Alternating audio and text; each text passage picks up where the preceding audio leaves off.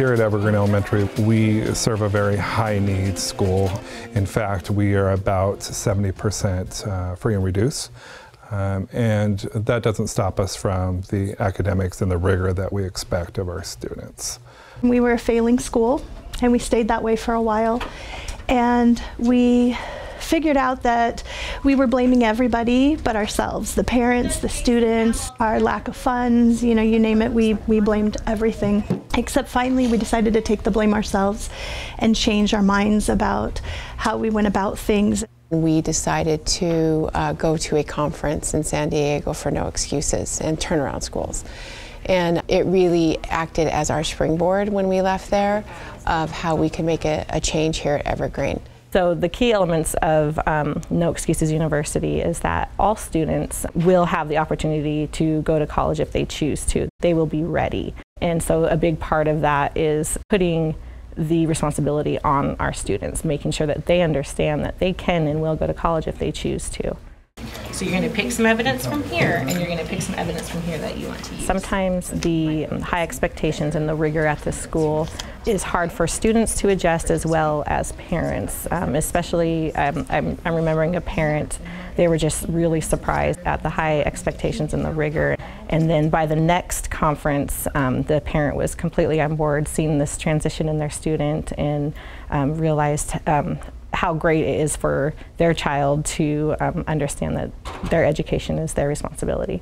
And Mom can help you find them in the library too. Do you have certain books that you're interested in?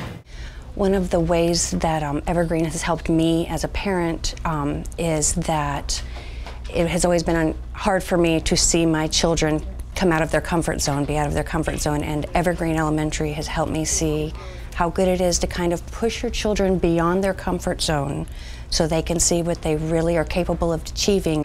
I think just the high expectation for the kids, no matter what's happening at home or where they come from, we know that they can do well, we know they can achieve, and so when they're here, we hold them to that.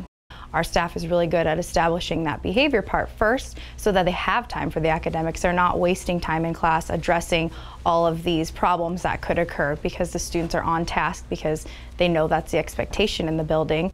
We start with setting the expectation, of course, because students aren't going to be able to meet an expectation if they don't know what it is. 81, 82, 83, 84. We set goals for their learning in reading, writing, math, and we hold them accountable to meet their goals.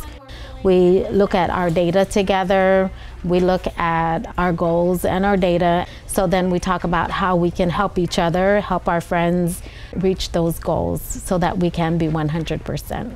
Each child needs more than just one teacher to make them successful, and so we all communicate and collaborate to help each student get what they need, whether it's academics, behavior, attendance. We have all these programs set in place to help each student instead of just one teacher being in charge. They're all of our students. It's not just my classroom. We went from being the number 15 school in the district out of 15 elementaries to number 3. And we've just slowly progressed since then. And in order to sustain that through different principals, and of course colleagues who've retired or moved elsewhere. In our interviews we really press upon what's important to us and how we do things at this school. We do talk about in our interviews that if that doesn't sound like something they're interested in doing, that this is not the school for them.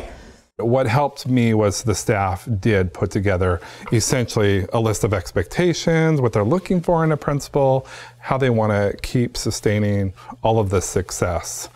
Like any new person that comes to Evergreen on staff, learning about the No Excuses University was priority. Every staff member that is hired on here at Evergreen does go to either the local conference or the national conference for No Excuses University. We have to look at the systems that we have and we have to say, these are important to us. These are the things that have made us who we are and have made our kids so great. We have to sustain those. You're not going to stay the same forever. I think you have to look at the things that really worked and keep those, and then be willing to look at new things that could enhance that. But I think that's the only way you can sustain something like this.